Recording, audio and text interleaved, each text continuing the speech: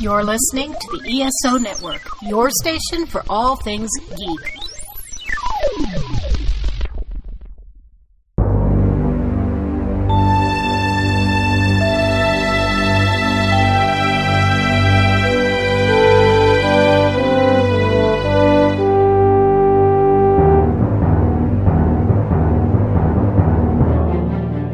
Welcome back to Earth Station Trek, a show where we trek from the early days on NBC to the future on Paramount Plus and everywhere in between. I'm Charles Kelso, and it's my privilege to introduce the Earth Station Trek crew. Keith Johnson. Greetings and felicitations. Alan Seiler. How's it going? Veronica Daschle. Hi. And we're joined by a very special guest today, Andrea Kindred. Welcome to the show. Oh, thank you for having me. Yeah. Now you've got so much history that I want to talk about. I mean, you worked at Desilu in the 60s with Gene Coon and all the others that we're familiar with who working on Star Trek. You knew Malcolm X, you knew Martin Luther King. I mean, the list just goes on. So I sort of wanted to start with sort of how you got into Hollywood and then how that sort of led you to Desilu. Okay. I'd been in New York for a while. I sort of ran away to New York, and I was depressed because Martin was now out of jail and we weren't making it above the fold in the papers anymore. Malcolm was going overseas. Elijah Muhammad had kicked him out of the Nation of Islam. I felt like civil rights wasn't moving, so I dragged myself back home to California, where I got very much involved in Augustus Owsley Stanley's Acid. Mm. And love-ins and be-ins. Right. And I was at one, and all of a sudden I got news of Watts had exploded, and I knew it was more than time. We had just, Prop 14 had just passed, which had gotten rid of housing covenants, and now they voted them back in again, and we were pissed off. The police were like an invading army. The Parker, the police chief, militarized the police. He stopped having black and white officers serve together and segregated them and separated them. And it was just getting worse and worse and worse. And it exploded. So I got back there as fast as I could. And as a result of Watts, I got an invitation to Desilu for a job interview because they realized that there were no black jobs happening around there. Desilu was mostly the janitor, the cooks, the cleaners, the actors who played the janitors, the cooks. Right. Yeah. And so they hired two of us, because like with any zoo or new place, you want to hire a couple so they can have company for each other. So we went to work at Desilu. And my short skirts got me the job on Star Trek. Gene Coon loved women's legs. He thought the upper part of the thigh, was the sexiest thing on earth. Wow. Okay. Yeah. And that's how I got to Desilu. Okay. Yeah. Gene Coon is sort of a legendary figure to us, but he's a man who, I mean, he passed away sadly before Star Trek came back and had conventions and things like that. So we never really got to hear his story at conventions. We never really got to hear his autobiography like so many other people on Star Trek. But you worked right there with him. You knew him very well. I did. And that's one of the reasons why I had to write the story. And when I started, I was just going to write about Gene. And I kept creeping in. And so that's why there are this one. If you guys don't want to know the rest of it, you can just have this, and that's most of the Star Trek. But this one has not only everything that's in that one, but a heck of a lot more. So Gene's dad was a Klansman. Okay. My ancestors were slaves. Right. What better fit is that? Absolutely. I did not know that about Gene Coon till I read that, where you had written. That was a shock to me. Did you read what I'd written? Yeah, what you provided for Charles and us to read, and I read that about when it said. I'm glad you did. Yeah. Oh yes. Yeah. and it said Gene Coon was the son of a Klansman. I did not know that. And I grew up in Texas in the late 60s and early 70s. So I had a friend whose grandfather was a Grand Wizard of the Ku Klux Klan in Texas. Wow. And that makes some interesting conversations, let's just say. Right. Yeah. Well, my ancestors were slaves in Texas. Mm-hmm. My Okay. family established the one of the early Texas freedom colonies called Shankleville. It's still there. They do the Purple Hull Pea Festival every year, and people come from all over Texas to Shankleville. And that's where I come from. Gene's father was in the Midwest, and they had a different focus. They were anti-Catholic. They weren't so worried about Black people because there weren't very many around. Right. Wow. So they went after the Catholics and saw them as the disturbing factor. And so that's where they were. Wow. Wow. And Roddenberry's dad was a bigot. Yeah. I mean, that's been documented in other people's books. Absolutely. Yeah. So they were rebellious sons. They were rebelling against all of that. That's why we all came together so well. We had one of the most diverse shows on television, both on screen and off screen. Absolutely. To this day. So that's how I came to be there. Wow. And now, once you were there, I mean, you had the opportunity to work with, Dorothy Fontana, Harlan Ellison, Theodore Sturgeon. I mean, the list just goes on and on. I couldn't stop reading your book because it was just story after story about these folks who, were, names in a book and names on the credit screen to me for so long, and people I've seen on the screen, and just some fascinating things about them. Well, people like DeForest Research, Joan Pierce. Now that's a woman you guys would love to have had. She knew everything. She was our head reader. And I get really pissed off when I read other people's, the guys' books, and they say his assistant, Joan Pierce. Assistant, my ass. If Helen hadn't had Joan, he wouldn't have had a business. Yes. Steel mind trap. Oh, God, that woman's brilliant. And Peter Sloman, he also was there in Star Trek. He came in at 17. Oh, wow. That's amazing. And he was tipping around because it's one of the first things he had to do was tell Gene Coon that he'd stolen the story for his for Arena. Right. No, it was an accident. It wasn't intended. It's just that you are all the experiences that you've had and what you've read. And he wrote Arena, not realizing how closely it was to another science fiction story. Right. Which also Twilight Zone did the same thing with the same story. And that's your Gorns in Arena. Yeah. And when Peter found it out, he wanted to tell him. He told me, I said, well, tell him. And he said, I can't. So he went to Kellum and said, Kellum, will you call Gene? Because Gene looked formidable. Oh, yeah. He was an ex-Marine. Yeah. Wow. Yeah. He looked tough and grouchy. But that wasn't who he was. Oh. And so his family grew up in, on near Indian Nation land where they had been put away. So he had all that in him. And Roddenberry had all that in him. And those guys let it all out on Star Trek. It's a question I think is very interesting. You're saying with you coming from the Black experience and the daughter of slaves, and you had the men and women who were children of Klansmen and bigots and so forth. But was there an undercurrent of anger in the writing, or was it just an undercurrent of agreement? We just need to do better. Because sometimes people will come from a place of anger, but I don't really feel anger in Star Trek. They weren't angry. I don't believe they were angry. I believe that they came from a place of, in a sense, privilege, and they were able to express these things without fear. And as far as their limited ability to do that, it could have been further, it could have been more, but they were still human beings. Absolutely. Like I say, they were perfectly human. So, yeah. So what you have is people who, as you said, with Gene and Gene, the Genes, they acknowledge the realities and harsh. Yeah, they acknowledge the realities and harshness of the world, but they didn't want to write with anger. They wanted to write with kind of love and hope and say, this is how bad it is and was, but it can be better. And that's a good place to write from and create from. Yeah, I think so.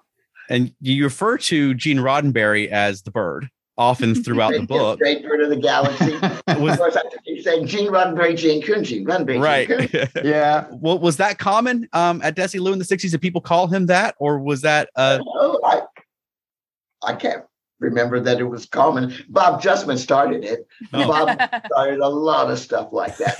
His memos were usually the funniest of all the memos. I've read a lot of Bob Justman memos, and they're legendary even to this day for his witty memos. Yes. Was he funny in real life, Bob Justman? Yeah, he was. And I was pretty cranky with him when I read his book because it pissed me off really so much that he would put that crap on me. Right. And write about something that somebody else had written about in a flattering way. And to me, it felt demeaning. And I know he wasn't deliberate with that. But again, it was just that lack of his language. When he talked about, we could have bought her for less.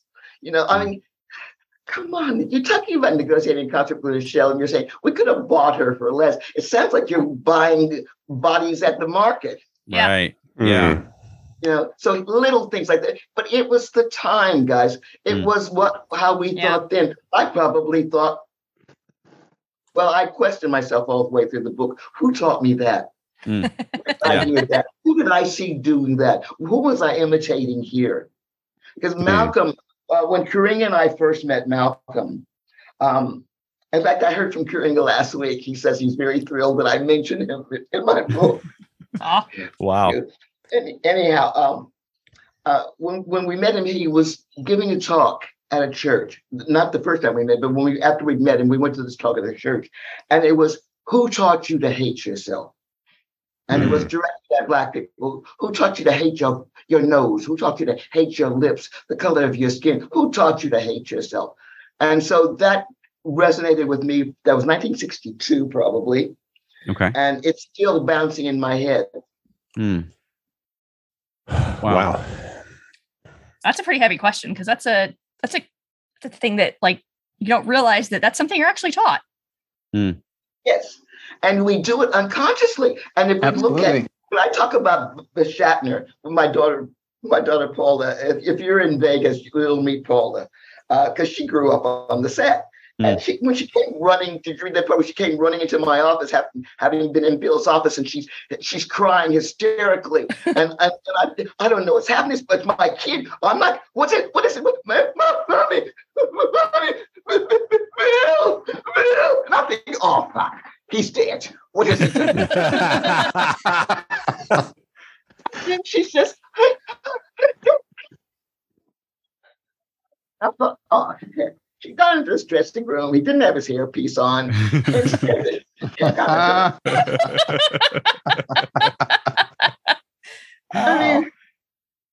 And I thought jokes, people who wore hairpieces were jokes, and we should laugh at them. Fat people, jokes, laugh at them. Gay people, well, you always knew them because their wrist was going to be limp. All these ridiculous ideas that I carried around.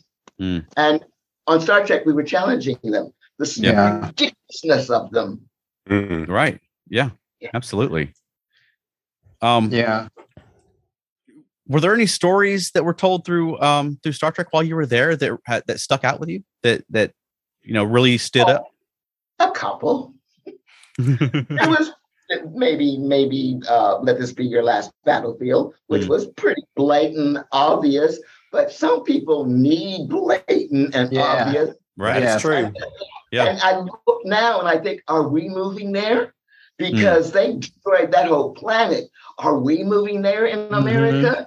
Right. That scares the heck out of me. Yeah. I love my big rock, Devil in the Dark. What is it? Colonization and I think Captain Cook came here and took the land and had the nerve to say it was uninhabited. Right. Terra Nullius. There were no people there. What about all those black people all over the whole country? There were no people here. Right.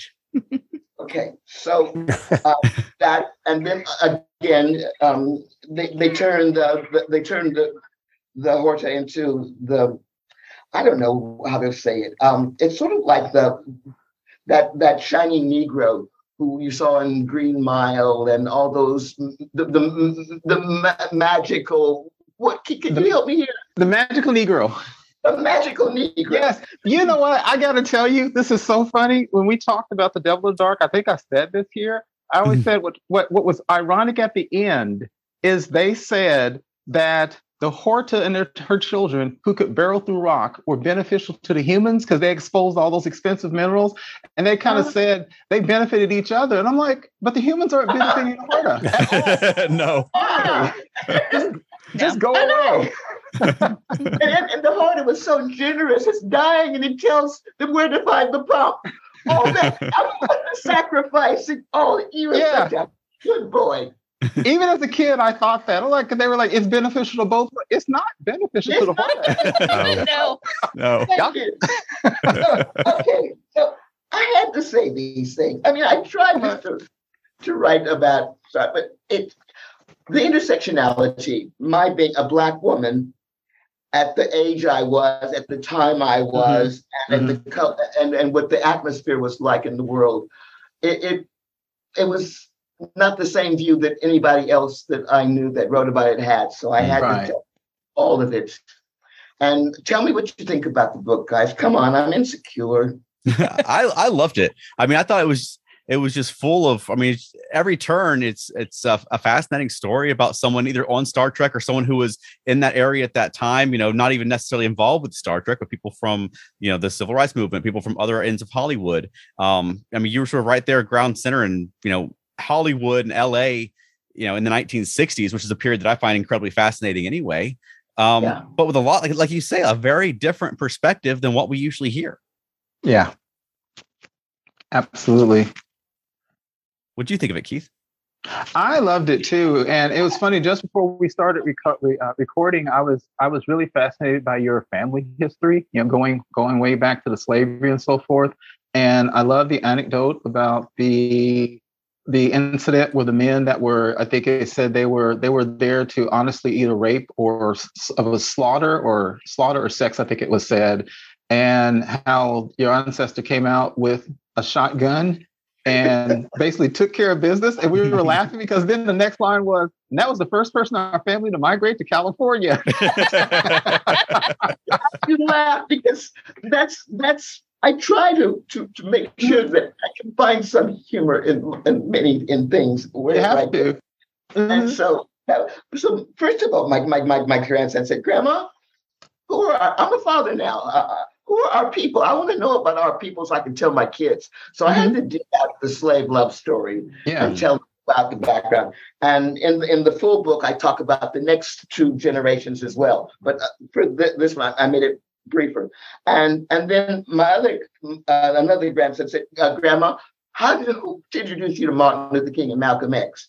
And so I had to tell that story. And then my granddaughter said, "Grandma, I've been watching Star Trek. I never saw you on it. What did you do?" So I started putting that together, and I just was not able to write. I'm a big mouth. I like to talk. I run my mouth and I do all the things my mother said. She said, "Shut up and sit down." Well, I don't. I like to do the opposite. I made it into a solo show. And I would go on stage and I would tell from slavery to Star Trek all the stories. And I ended up at the Adelaide Fringe Festival. And then somebody there saw me and said, "Oh, you're going to come to Edinburgh." And I said, I heard about people going to Edinburgh. They come back home with big credit card bills and no money. I'm not going. Anyhow, he kept up and finally convinced me to go. And I did go, and I did come home with money. So it was just this shutdown where I couldn't go anywhere for 2 years. And if they told me it was going to take this long to write it, I probably wouldn't have started. But I did. Wow! And I'm so glad you guys like it. Thank you so much. Well, and I love the story of. It's funny, at the time we joke sometimes where everybody's on social media and people don't want to get face to face. And you have people sometimes who won't, go across the block to meet somebody. And the story of a man who traveled across the country and risked being captured and killed and put himself back into slavery to find his wife and children. That's a story. I mean, that's a story. I can't imagine putting myself back into slavery, willingly going back into slavery. But he had to find his wife and his children, and they made it work, and they survived. And that's amazing. They weren't even his children, because right. in those days, the slave owners, check the names of those kids. That's right. They manufactured their new stock themselves. Yeah. That's right. You're right. Because you actually said in the book, I take that back. You actually said in the book to the effect of what they visited their people. They visited them. And due to the skin color, you're right. It was pretty well understood. Those were the slave master's children.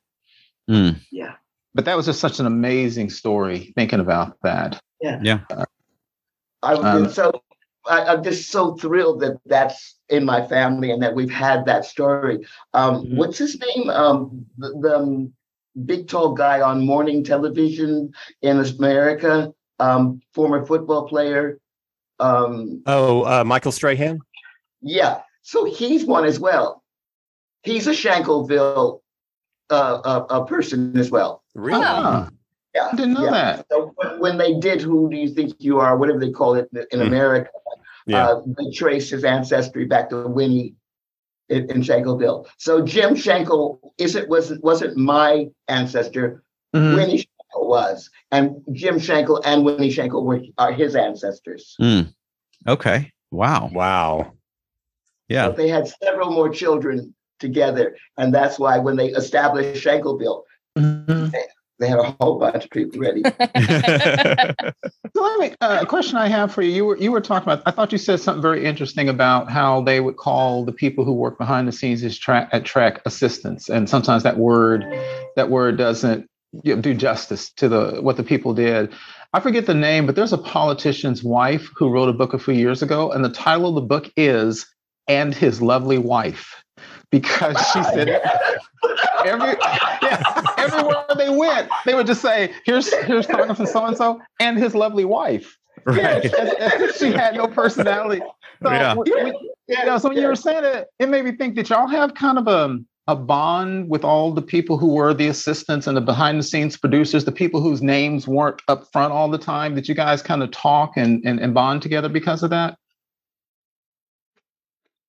I'm wondering. We did have connections. I hung out with the DeForest research people. I like smart people. I hung out mostly with them.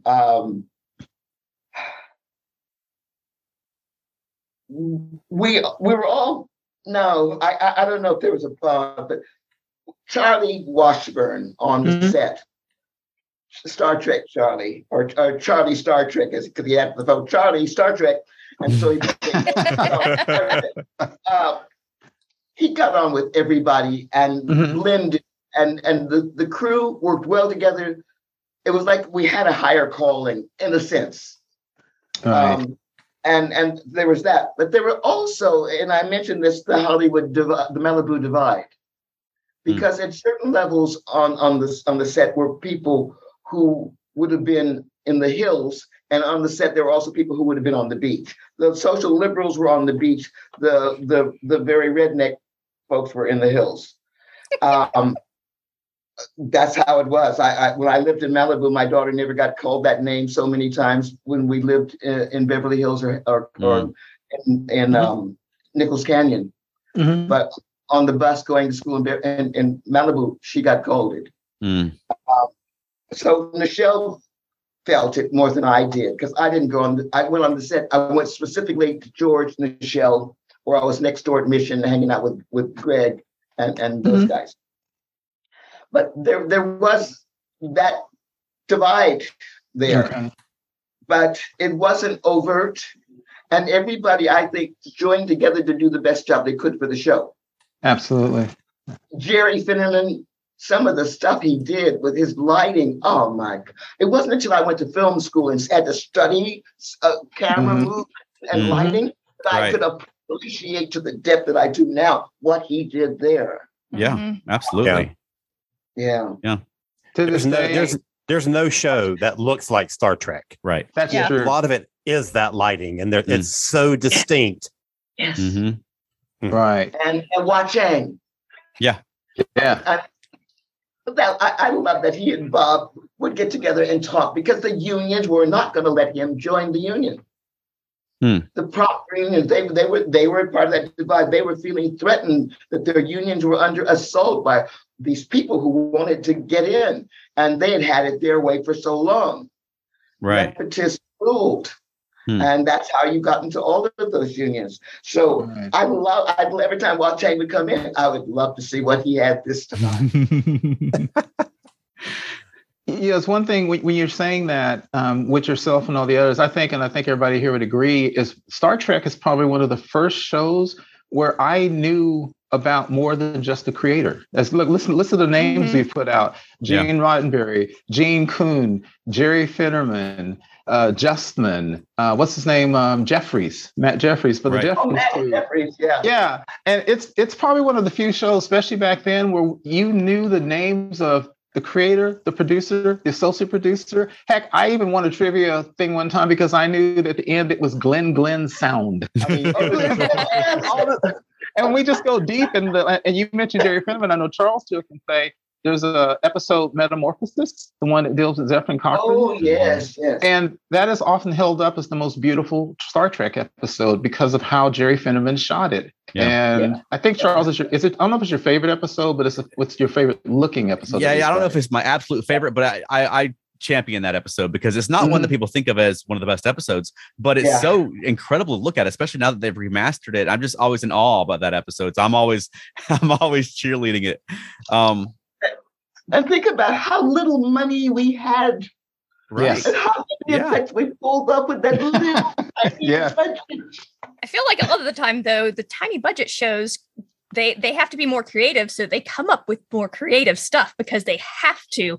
And then those types of things tend to stand the test of time. Yeah. Absolutely. Yeah. And that part about Peter Sloman, he's agonizing. What is it, Ed? Peter, what is it? Oh, I'm trying to get the grammar, the grammar, it's wrong. Peter, nobody speaks Vulcan. They won't know the difference. But little did you know. And then he looked at me with that look, which is, I'm going to do my best. I'm going to give it all I got. I don't care if people know or not, because I'm going to know. Yeah, exactly. And that was what was special. Wow. Yeah. So great. And over the course of your career, you were the assistant to both Martin Luther King Jr. and Gene Kuhn. And so I'm wondering, as you go through life, I mean, we all have bosses that you work for, some good, some bad. They have their good and bad points. I mean, how would you compare those guys as bosses? I mean, how were they as people to work with? Oh no.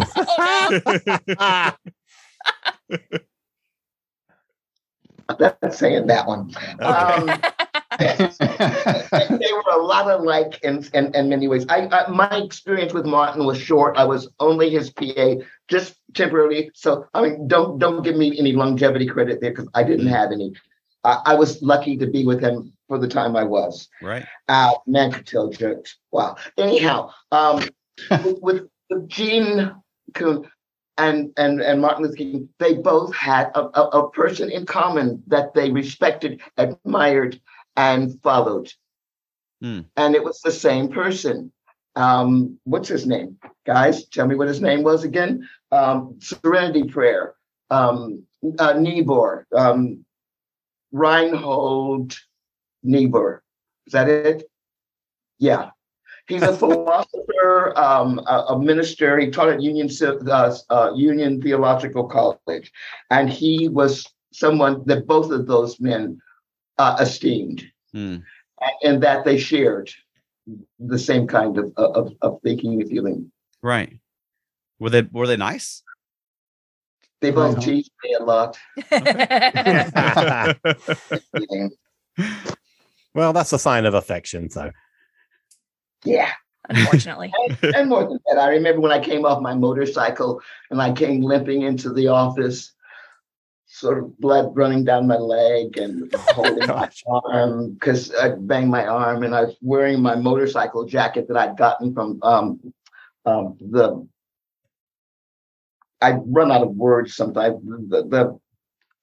The star of the show we were working on at Universal, and it was a racing jacket, Goodyear jacket, because he'd gotten it with Paul Newman in this film he'd been on with him, and so that was fine. But I was bloody all over, and I sort of got there, and I stood in his office, and he looked up at me, and he said, Andy, you do anything for an excuse when you're late. And he paid all my doctor bills. Oh, Wow. Because I had no health insurance. Right. Oh. Yeah. I heard that's not unfamiliar in America. Mm. All right. Unfortunately. Yeah. Over here. Yeah. So when you first got there, did you and Gene get on well when you first started? Did it take you a while to get into the flow and meld the mesh with everyone there? Because it sounds like such an interesting I didn't time. go right away. I was the floater secretary when I started. So I would go and work on all the series, all around the lot, every department, everywhere, casting, art, whatever. Wow. And so I had gone in to work with him a few times before I ended up working with him. So we'd already started feeling each other out. And so by the time he said, I really like your mini skirts, I love your legs, why don't you come work for me? And I thought, do I really want to work for a middle-aged white dude called Coon? Wow. Wow. And the answer was, it pays more money. Okay. Pretty much. Right. No, but we got on fine.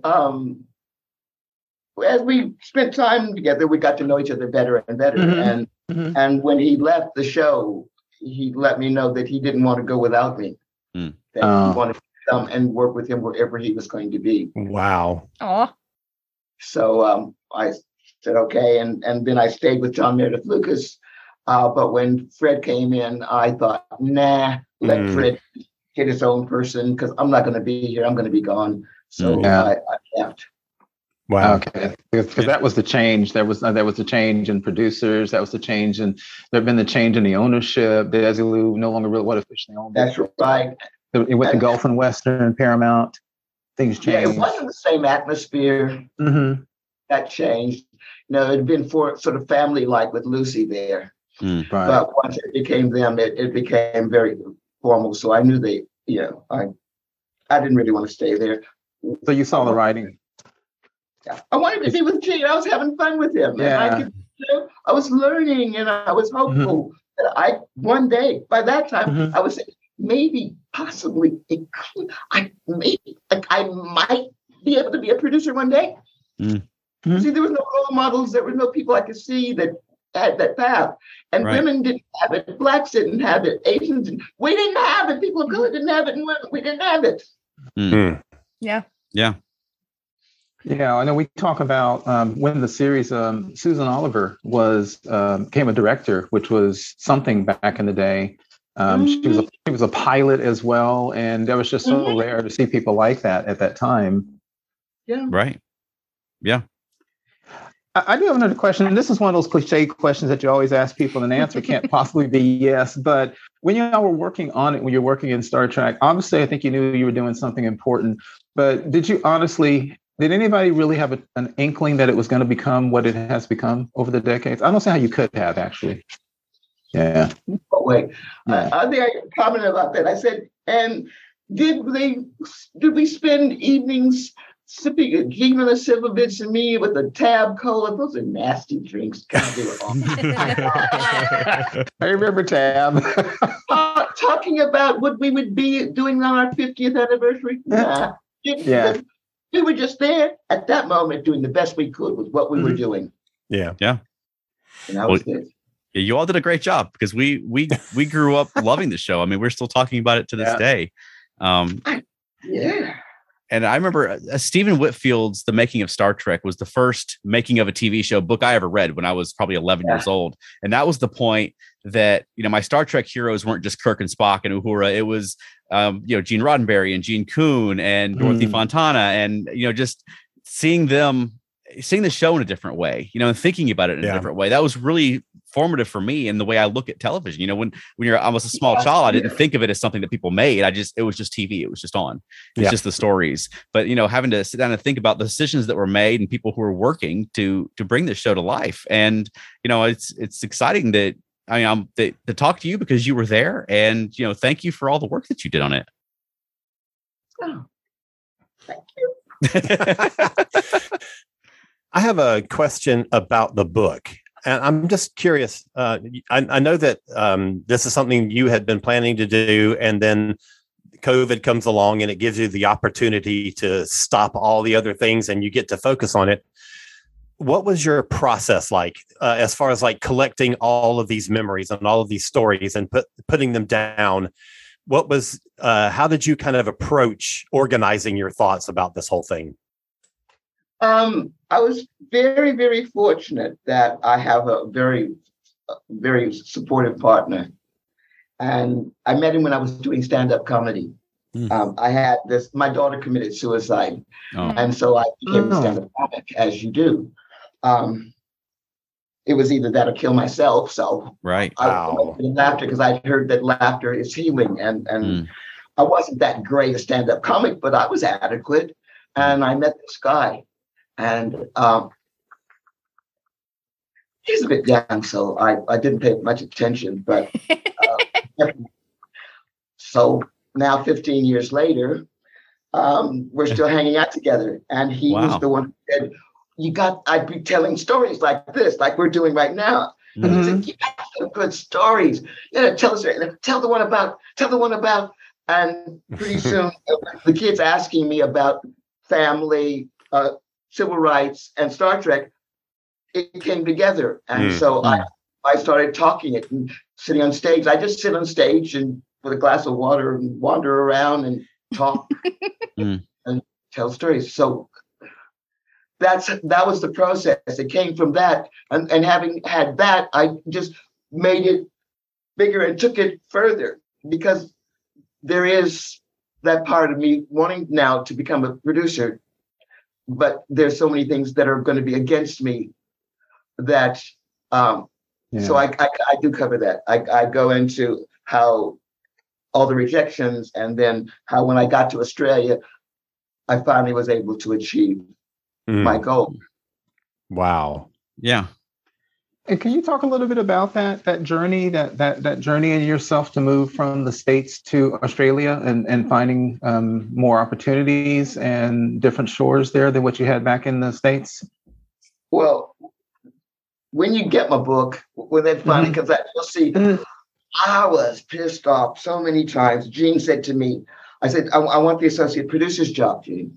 I've been hanging out with Melvin Van Peebles. Oh, Sweetback. Yes. I had seen Story of the 3-Day Pass. And I walked past, and there's this guy sitting out in front of the commissary at Universal in fatigues with boots unlaced, with a singlet or undershirt on in the sun. I thought, how improper is that? Properly. And then I looked again, and it was Melvin Van Peebles, and I didn't care. I saw Story of 3-Day Pass. So anyhow, hanging with him, I started to see he saw unlimited. He didn't see any barriers. I started to think, well, why not? Why not? I like post-production. Gene doesn't like post. Associate producer's going to handle it. I can do this. So I asked Gene for the post-production job. And when he came back, the answer was no. And the reason was because men on the dubbing stage would have to watch their language if there was a woman present. Wow. Really? Yeah. Interesting. That wasn't my response, but yes. Right. Look, I know women who can blister paint with what they say. So yeah. So that it was then again and again. And then the next thing was women. I thought women, I believe in women, women's movement. And so the Women in Film was being organized. And by that time, my best friend was Rosalind Heller, who was the first woman to head a studio when she went to Columbia and she became the vice president there. So she said, you have to come and all these women join together. And I said to this woman there, God, I'm so glad we can do this together. I said, because as a Black woman, she said, oh, being Black doesn't count. It was just the fact that you're a woman. And before I hit her, I left. Because I started trying to explain to her intersectionality, which I didn't know existed then, because we didn't have the word. But I was trying to explain to her, and more she was singing, and she became one of the most powerful women in Hollywood. I just hope that she mentored some Black women sometime. One day I might ask her. But so then I went to work with the BBS, the Easy Rider people. They were the cool, because I was hanging out with Jane Fonda in the anti-war group. She and Donald Sutherland had started, it was full of all these actors and things. So I was hanging out with them. And so I got a job working at BBS on a feature film with Jack Nicholson. And I was the worst treatment I ever had in my life because I'm competent, I was capable. But I got treated so bad by a guy who kept saying, I don't know why you people want to integrate. Why don't you just buy your own? That's what we did. And I got this constantly from him. So, and then the woman tells me that I was just gone. So I just took off with my husband at that time. I married him a week after I married him 2 weeks after Bill Russell and I had gone to the show. See, I can't help it. These people were in my life. And so I'd gone to this television show with Bill Russell, and I met this guy, and 2 weeks later I married him. And he got a job working in Hong Kong. So after the child was born, by the way, my daughter was born on Malcolm X's assassination day. The same day, the same date, the same time of day. So she's Malika for Malik, inshallah, God's will. So we took off for Hong Kong, and this con was going on. These guys were promising all this money to make films because they wanted. I met them when I was at AFI, and they gave me money and said we're going to make a film. But they were just a con artist. They were just giving Black people money to make businesses and taking all the money back in terms of fees for helping them do the thing, and then declaring them bankrupt and then writing off the whole thing. So I twigged to what was going on. I was already in Hong Kong, so I said, I'm going to go find myself a project, and I'm going to make a film with this money. And so I hit the hippie trail. And after I left Nepal, I went back to Hong Kong. A guy I met in Bali said, come and live with me. So I went to Bali, showing up with him, and he lived in Australia. And Leslie Uggams had said to me, do not go to Australia. And I said, I'm going to Hong Kong. She said, don't go to Australia. Okay, why? And she said, white Australia policy. I'm married to an Australian. I can't live there because I'm Black. They have a white Australia policy. Well, luckily, by the time I got there, they had gotten rid of that. And the Black people there were rising up and demanding their rights. They'd only gotten the vote about 10 years before that. Wow. So I decided, this is my place. This is where I'm supposed to be. I'm going to make a film about these people. Because every film about them had been made by someone who was not Black. And it would be a first Black. The indigenous, there was one film before me that was by a local guy, but I was the first other person. So I made a film about them, and I got my producer's credit. Yes. And I also have directing credit, which I never wanted because I was terrified to direct, and it won prizes. Oh, wow. Nice. Fantastic. Yeah. What was the film called? It's called Chintu Pakani in language. It's called Sunrise Time of Awakening. Okay. Wow. Because I was such an idiot and know nothing that I thought, what's this Dreamtime stuff about? Come on, man.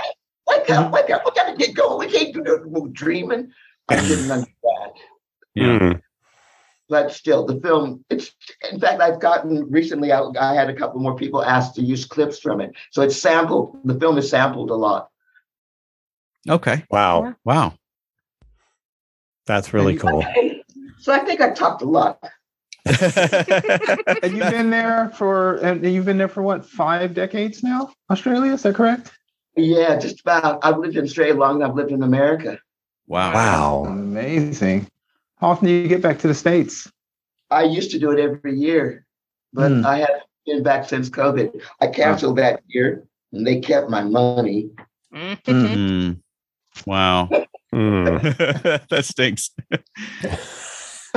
Well, I don't want to put you on the spot because I know this is very recent, but I did want to ask you about working with Nichelle Nichols. And if you don't want to talk about that right now, then I understand. But just the fact that you're here and that you knew her, and now I was wondering if you'd be interested in talking about her, or like I said, if not, that is perfectly fine. He said that we were ex-wives-in-law. Because her ex-husband and my ex-husband both married Jeannie, the same woman. So Right. Nichelle said we were ex-wives-in-law. Wow. She's very special to me. I talk mostly. I just say mostly the things I had to say about her in the book. I guess I don't know if I would have done anything any different. But she was a role model and a friend. She was a relative, and she was a strict teacher. Nichelle wasn't afraid to say what she thought and what she felt. She was a generous, wonderful person who I thought had lousy taste in men. That happens sometimes, Yeah. unfortunately.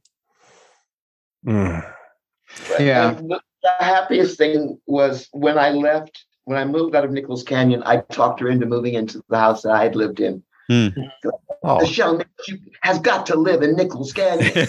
Right. And she did. But she was like, my aunt was probably the most famous Black woman songwriter that you've never heard of. And she was very, very, very successful, but very little known. And she and Nichelle shared the same kind of totally cool. Butter would not melt. She was so cool. And so Nichelle felt like family to me, and I could drop by because she didn't live that far away. I could drop by. I gave her advice, especially when Ivan was chasing me down and trying to get my knickers off.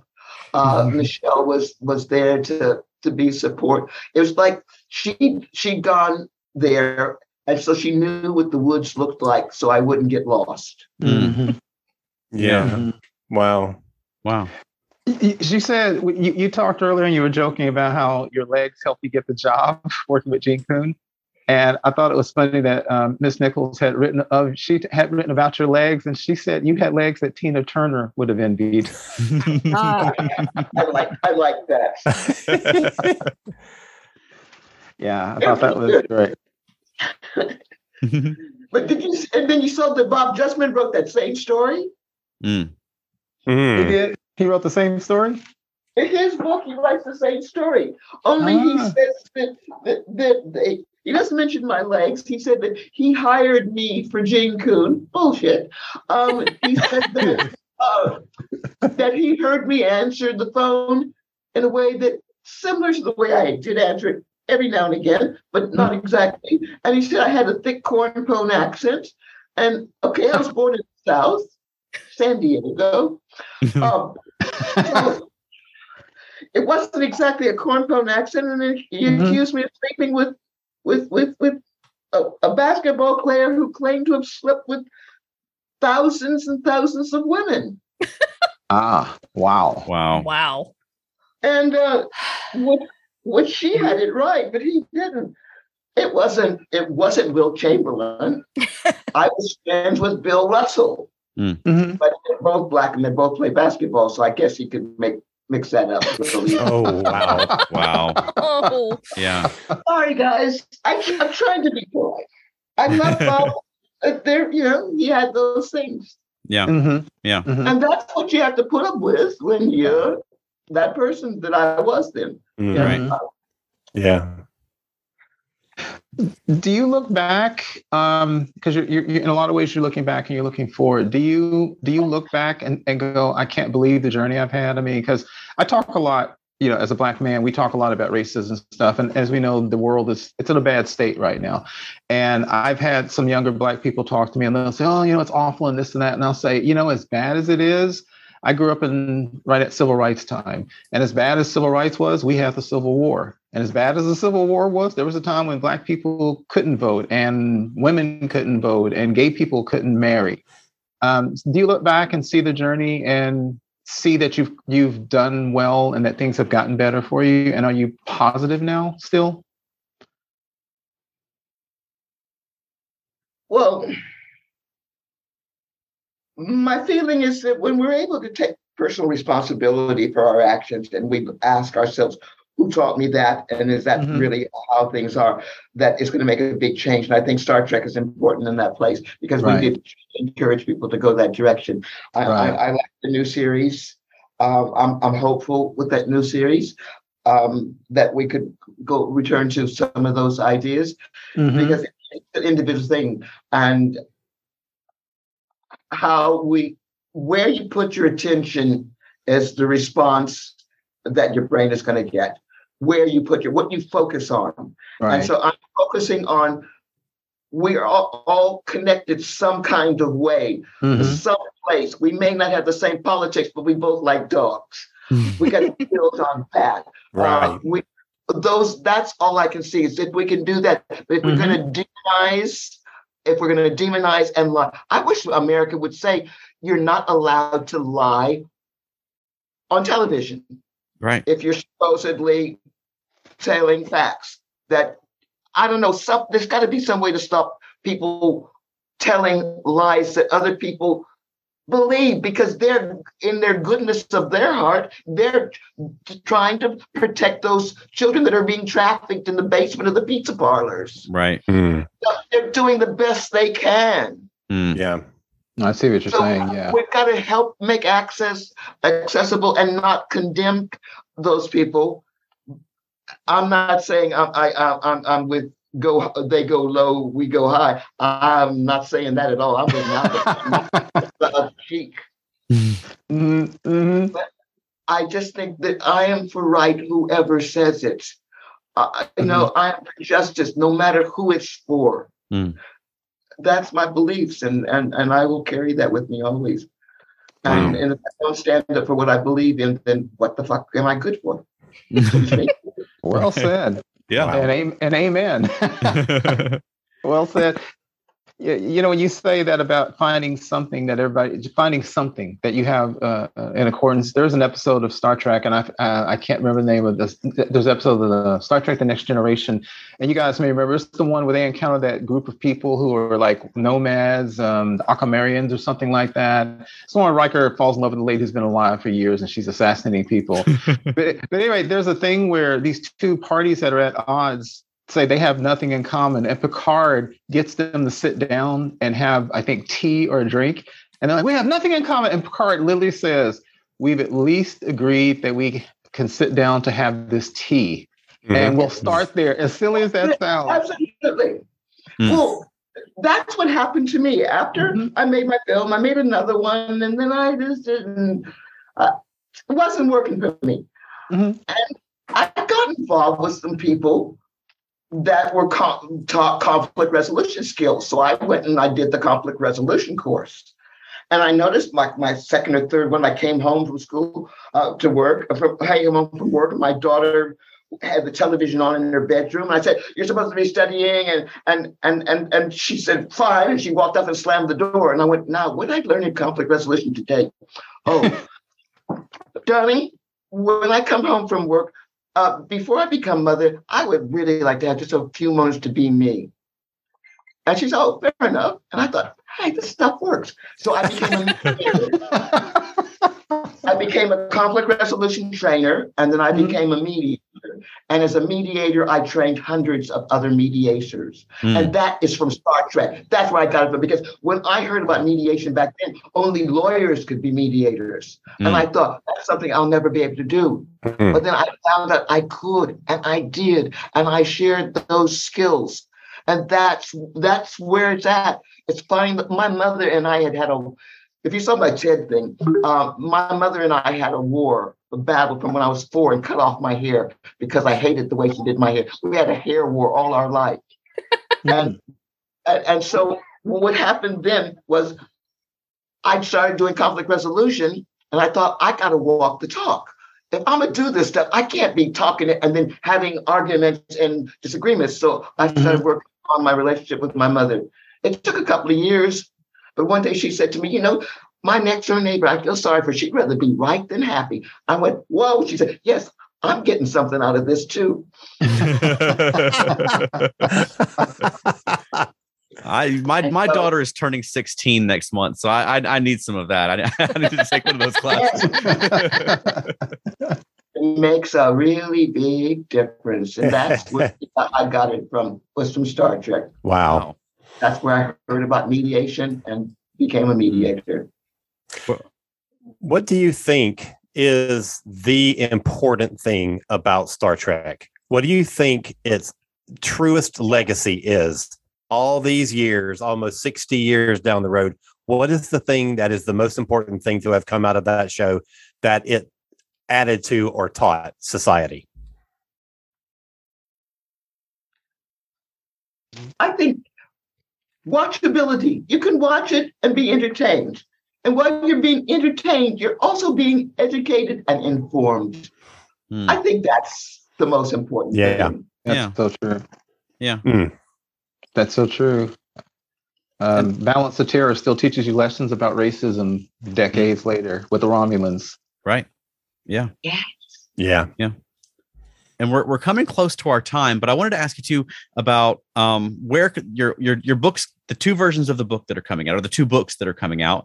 Where and when do we know when people will be able to get their hands on them? I'm taking this with me to Las Vegas. Okay. So there'll be some books there. It's my first effort. So I'm not satisfied. I want to clean up a couple of mistakes in there. There's a couple of photographs in there that are absolutely horrendous. Oh, God, I'm embarrassed. Anyhow, so I just want to get this. I want to know what you guys think about it. Do we like it? And this one is it's at the editor now to go through and to break it up into chapters and to smooth out some of. I didn't have a ghostwriter, so it's a really bumpy ride. Okay. As you can tell. So I'd say next month for this. Okay. And soon after for the other one. Okay. Wow. That's fantastic. Yeah. Fingers crossed. You have some wonderful pictures, by the way, reading up on you and looking at some of the things you've done. There was a couple I love. There's Uncle Leroy with Class. And yes. Those are great. Those little former slave kids with their little bare feet. And you do you see how many are pale as well? Mm-hmm. The color range in there. You can see that's why they were really wanting to go and kill off a lot of people, because they didn't want people to see what they've been doing. Yeah. And then you had another one I thought was precious. It was Mia's Wonder Woman.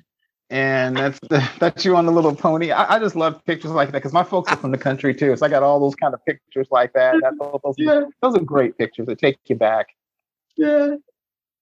I loved roller skating, so I have my a picture of it's all the things I love. My family and me and me. Mm-hmm. Thank you. Yeah, thank you for that. If I like it, okay, then I'll, absolutely. I want to know. Feel free to tell me what you like. I love the title, honestly. I love From Slavery to Star Trek because that says it all. Yeah. Mm-hmm. Yeah. That's definitely an attention-grabbing title. Yes. Yeah, absolutely. And that was, I was gonna say, yeah, and the book, I mean, it lives up to the title. I mean, it's exactly that. It's that story, and it's incredible. And I loved I keep saying this, but I loved all the anecdotes about all the people that you knew. I told myself I'm not gonna sit here and just ask what every single person who worked at Desilu was like, because I'll do that the entire show. Right. Well, thank you so much for joining us. This has been so great. Where can people find more information about you and about your books? From slavery to StarTrek.com. Okay. Fantastic. Nice and easy. Thank you. It has been such a pleasure hearing your stories and chatting with you. Thank you for being gentle with me. And I want to say you are so bright and cheery. I know it's 10 o'clock in the morning because for us it's 9 o'clock at night, or it's 11 o'clock in the morning for you now. But you just came on with a smile and you were just so bright and cheery. And then I've been working all day, so I'm like, well, I got to up my game because I'm tired. Right. Well, thank you for doing it in a time that I could get at least a bit of sleep. Definitely our pleasure. Yes. Absolutely.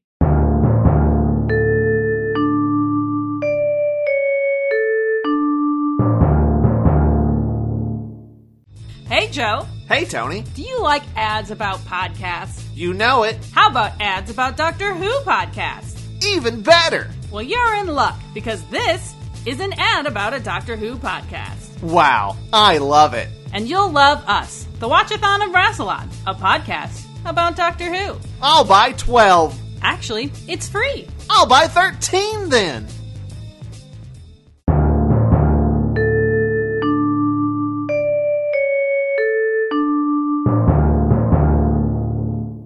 This week, unfortunately, we lost someone who was incredibly important to us all growing up. And, Nichelle Nichols passed, and we wanted to acknowledge that and to say a little about her before we wrap up this week's episode. Man, that's one of those things that, I mean, you kind of knew that it was coming. Mm. Right. Yeah. Just because of her declining health for the past couple of years. But it's still just so hard. Mm. When you get the news, it's like, it just does not seem real. Right. Yeah. Oh my God. Mm. So, I mean, she's one of those people that she was not the star of that show. Right. There were episodes where there's a few that she wasn't in. There were some that she didn't get dialogue, but she is one of the most iconic characters in all of television, much less science fiction. Absolutely. Oh my God. And there's so much more than Star Trek, Right. And acting wasn't even her first career choice. She fully intended to go into musical theater. Yeah. She expected to be a dancer. That was her goal. That was the eyes on the prize, was doing Broadway and doing that kind of thing. And, she toured the country with Duke Ellington and Lionel Hampton, and she had her career laid out. And I remember I just rewatched the documentary, Woman in Motion. Right. Mm-hmm. And I'd forgotten the part where she said, she makes the joke that Star Trek interrupted her career path. Yeah. Because her career path was completely different. She moved to LA and she met Gene Roddenberry, and she got on The Lieutenant. Right. And from that went to Star Trek. And man. Yeah. I saw pictures of Nichelle Nichols when I was just reading up about her online, and saw pictures of her in a Broadway or off-Broadway production. She's on stage with Burgess Meredith and Adolph Caesar. Adolph Caesar was famous for being in Color Purple, playing Danny Glover's father, and also in a great movie called The Soldier Story. He was a great actor. Well, it just showed, you're right, she had so many talents outside of just the acting that became Star Trek. And I have a story I want to tell about that later, but that's after you guys talk. There's a real quick thing I want to relate about her. Okay. Yeah, I think, you look at just talking about how impactful just Uhura being there was. You look at every science fiction TV show before Star Trek, versus every science fiction TV show after Star Trek. Mm. You know, I mean, it was every show before it was almost exclusively white, almost exclusively male, you know? Right. And just getting there and being there was so important, and what she had to go through to do it, you know? Yeah. Yeah. And I love that Uhura is being explored more now than she was then. I think Absolutely. I think we've all agreed she was tragically underused. Oh, But, Yeah. yeah, I mean, Nichelle Nichols is one of those people who she was, you know, I just growing up, not only watching Star Trek, but watching interviews about Star Trek. Every, you know, if there's an appearance of the original series cast, my mom was like, Chuck, Star Trek's on TV. You know, I come down and I watch them on whatever commercial or, you know, game show or whatever they were on, just throughout my entire life, you know? So, I mean, losing someone like that is just, I don't know, you know, it's a little bit tough, but, you know, I'm thrilled that I've just seen such an outpouring of support and outpouring of memories and celebration of her, you know? Yeah. Kate Mulgrew and Jerry Ryan and all these other people. And Whoopi. Yeah. Okay. Yes. And Maya Jameson, the first black female astronaut in America who was inspired by her. Yeah. The president made a statement. You know, there was a statement from the office of the president about I didn't see that. Nichols. Yeah. Oh, amazing. My gosh. Yeah. Talking about her musical career, I just want to point out that she recorded 2 albums, and they're both available on Spotify. If anybody's interested in going to hear them, the first one was called Down to Earth, and it was recorded in 1967, and it's mostly like American standards, and it is phenomenal. Wow. Like, her singing is just incredible. The song arrangements are really well done, and it's just fantastic. The other one is called Out of This World, and it was 1991. Not as good, but it's material that was written for her, and it's incredibly cheesy production. She sounds fine, but the songwriting and the production is very, very much of its time. In fact, it might be a little after its time, because it sounds like the worst examples of 80s production that you can imagine. Oh no. Is that the one that has Beyond Antares on it? It is, yes. Okay. Okay. Yeah. And some of it just sounds like it's an interesting listen. Let's just say that. But go and listen to Down to Earth, her first album from 1967. Holy Moses, it's so good. And of course, we got to hear her sing a couple of times on the original series. Exactly. Charlie's Our New Dolly, Interstellar Astronaut, Where My Heart Is. I remember all those songs. I especially like the one where she was singing and Riley was getting poisoned. I mean, it's just, it's kind of wild. Yeah. There was a real quick story I want to tell about Nichelle Nichols that some people may know. I don't know, Veronica, you definitely would remember. But in the late 60s into the mid 70s was an incredibly popular television series called Mannix. And it was a TV detective. I don't know if you guys ever saw that. I was going to say there was this popular TV show called Star Trek. Star Trek, right. It was called Mannix. I'm familiar with Mannix. Totally.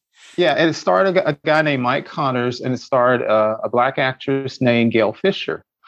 Now, what a lot of people probably don't know is that Mannix was being put together and produced around the same time Star Trek was. And the role of Peggy, the character played by Gail Fisher, who was Mannix's office assistant, office manager, was offered to Nichelle Nichols. And it was written with her in mind. Wow. And at the same time, we also know she was dating Gene Roddenberry in real life. Gene Roddenberry had offered her Star Trek. And she was torn between these two roles. And she went to Gene and talked to Gene. And Gene's like, look, it's a detective show. There are a dime a dozen. It'll never last. It's not that big of a deal. I'm offering you something much more special. So she said, okay. So she ended up doing Star Trek. And Gene said, yeah, that show will never last. Well, Star Trek was canceled after 3 seasons. Mannix went on for 8 seasons. Yeah. Wow. In addition to that, Gail Fisher won an Emmy and became the first Black woman in history to win an Emmy, and she won 2 Golden Globe Awards. Oh, wow. Yeah. Wow. For the role that was offered to Nichelle Nichols, which she turned down for Star Trek. Wow. Now, obviously, in time, I talked to a lot of my Black friends and relatives, and even Black people don't remember the name of Gail Fisher or even Nichelle Mannix or the historical importance that Gail Fisher played. Everybody knows Uhura. Right. As you guys are saying, she was never utilized on that show. If you ever watch the Corbomite maneuver, watch Nichelle Nichols. You can tell by the end she's really bored and she's sick of it. She's going, hailing frequencies open. And by the end, she's bored. You can see it on screen. And I've always wondered, those few years, those years, that almost decade before Star Trek became a really popular thing, as you were saying earlier, Alan, what was it like for her to watch Gail Fisher go on for 8 years on a show where she was only on for 3 years? There was no guarantee Star Trek would ever come back. She watches Gail Fisher win an Emmy. Now, of course, Nichelle Nichols is an icon. And I just always think about the perseverance and the class that she made a way for herself. And she became an ambassador for NASA. And she spoke at schools. And she was so much of an inspiration to women. And I know for those 3 years, she was probably thinking, I made a horrible mistake. I made a horrible mistake. Yeah. Well, and the interesting thing about that is that she talks about the way that Gene pitched the role to her. I've got this really special thing that I've got in mind for you. And it's this show. And she said you would get scripts and you would read the script and it would be such a great script and it would have so much of your character in it. And then you would get the first revision and your part is reduced. And then you'd get the next revision and it's reduced more. So this whole thing, she took that show because of the promise of what this character was supposed to be. And it frequently started out that way. But, you know, as paper continues to be milled on that show, it gets reduced and lessened. And it's a tragedy. It's a shame. Absolutely. Yeah. And I just think it's such an inspiration that during those years, which a lot of people now forget, there were, from when Star Trek was canceled to when they first did the first movie, there was no guarantee Star Trek was ever coming back. Right. There was no guarantee she would ever have a career like that. Yeah. And so I've just admired the fact that she made a life for herself and started working with NASA and all that kind of stuff, because she could have during that time just said, man, I just missed the opportunity. Gail Fisher just got an Emmy and I'm saying hailing frequencies open all the time. Right. Yeah. I want to encourage listeners, especially folks who have come on to found our show since we've done this. I want to encourage people to go back and listen to the episode that we did reviewing the documentary Woman in Motion about Nichelle's participation in NASA's recruiting program. I think that's one of the best episodes we ever did. And I don't think it's anything to do with us being great on that particular episode. I think it's that the subject matter was so important and so inspirational. And it's talking about this incredible woman and the work that she did to bring more women and more persons of color into NASA. Right. And here she is living in her personal life. She put her career on hold because NASA said, we need your help. And it was something that she felt was important to do. And so she's out living her life in a way that exemplifies everything that Star Trek stood for.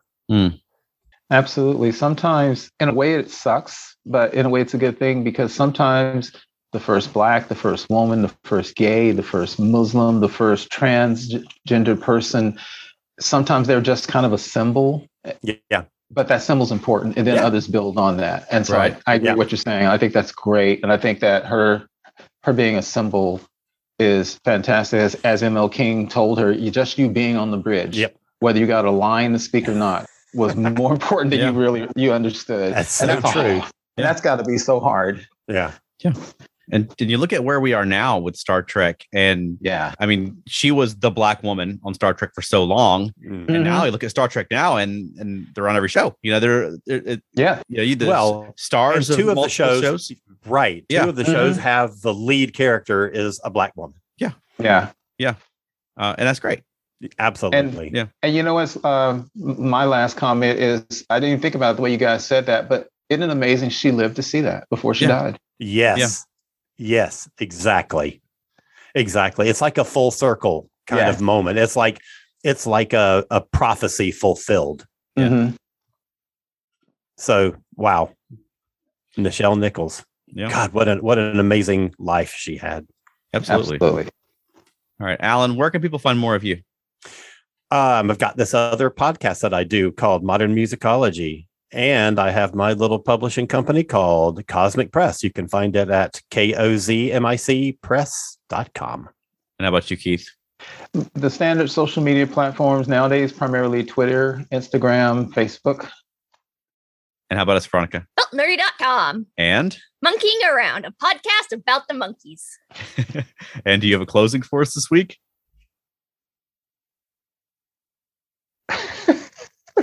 She's either thinking about it or she's doing that. I'm not telling. Hailing frequency. Hold on. Gotcha. Okay. Hailing frequencies open, Captain.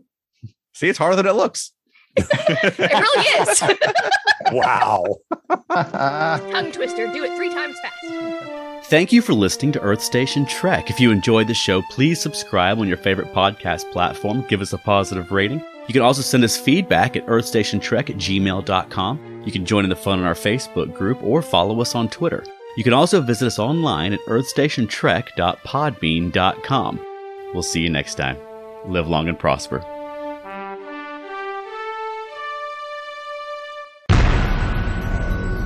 This has been a broadcast of the ESO Network.